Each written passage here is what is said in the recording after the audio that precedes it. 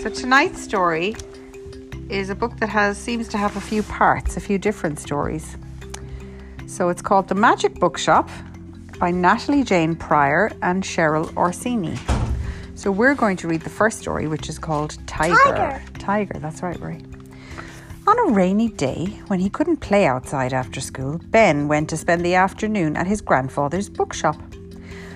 "I'll be working behind the counter," said Grandad. "Find yourself a snack and read anything you like." Where's the Grandad? "Even the scary stuff?" Where's the Grandad? We can't see him yet. "Even the scary stuff?" asked Ben. "Especially the scary stuff," said Ben? Grandad. There's Ben. "If there's a book you want, you can take it home." There's his Grandad. Ben got a handful of biscuits and went looking for a book to read. On his way to the children's section, he thought he heard something big moving about behind the shelves. Grandad's bookshop had always been mysterious. Before he sat down on the red sofa, Ben made sure he checked underneath it. There were a few unusual-looking scuff marks, as if something had been exploring. See? Soon after Ben began reading, he heard a low, deep rumble beneath the floorboards. "Grandad," he called, "do you know what that noise is?" His grandfather was busy with a customer and did not answer. Ben turned a page of his book. The longer he read, the louder the rumbling got. Ben stood up. He tracked the rumbling across the bookshop floor until he reached a mat. He flipped up a corner and saw a trapdoor. The rumbling was now a growl. Ben hooked his fingers... Is that a tiger? Let's see. Ben hooked his fingers into the big brass ring and lifted the trapdoor just a bit. Two green eyes looked back. Ben slammed the trapdoor shut. "Are you all right?" called Grandad. "Fine," said Ben. He knew it would not be a good idea to frighten the customers. Ben thought of those green eyes staring from the darkness. His heart pounded. He lifted the trapdoor again, just a bit. It was a tiger!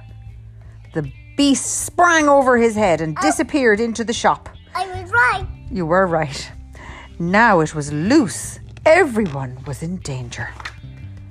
Ben hunted the tiger through the chapter books and into the science fiction. It was hiding somewhere amongst the shelves. Its striped coat rippled across the books.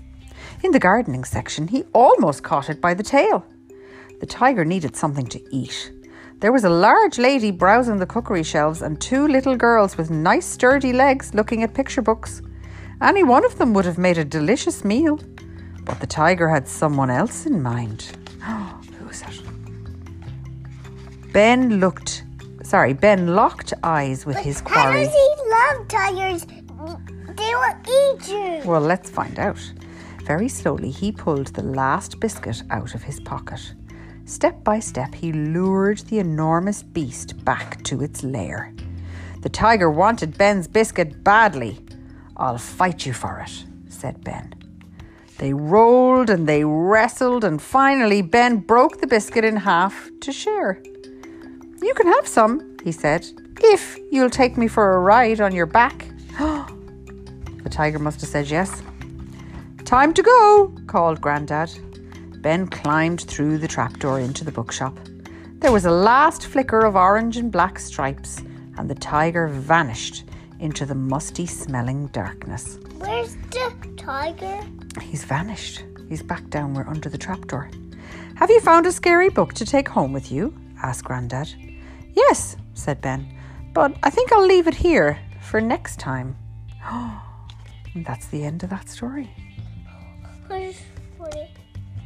Oh, I liked that one. So I think that Ben was reading a book about a tiger, and his imagination made him think there was a tiger in the bookshop. So, can we do it?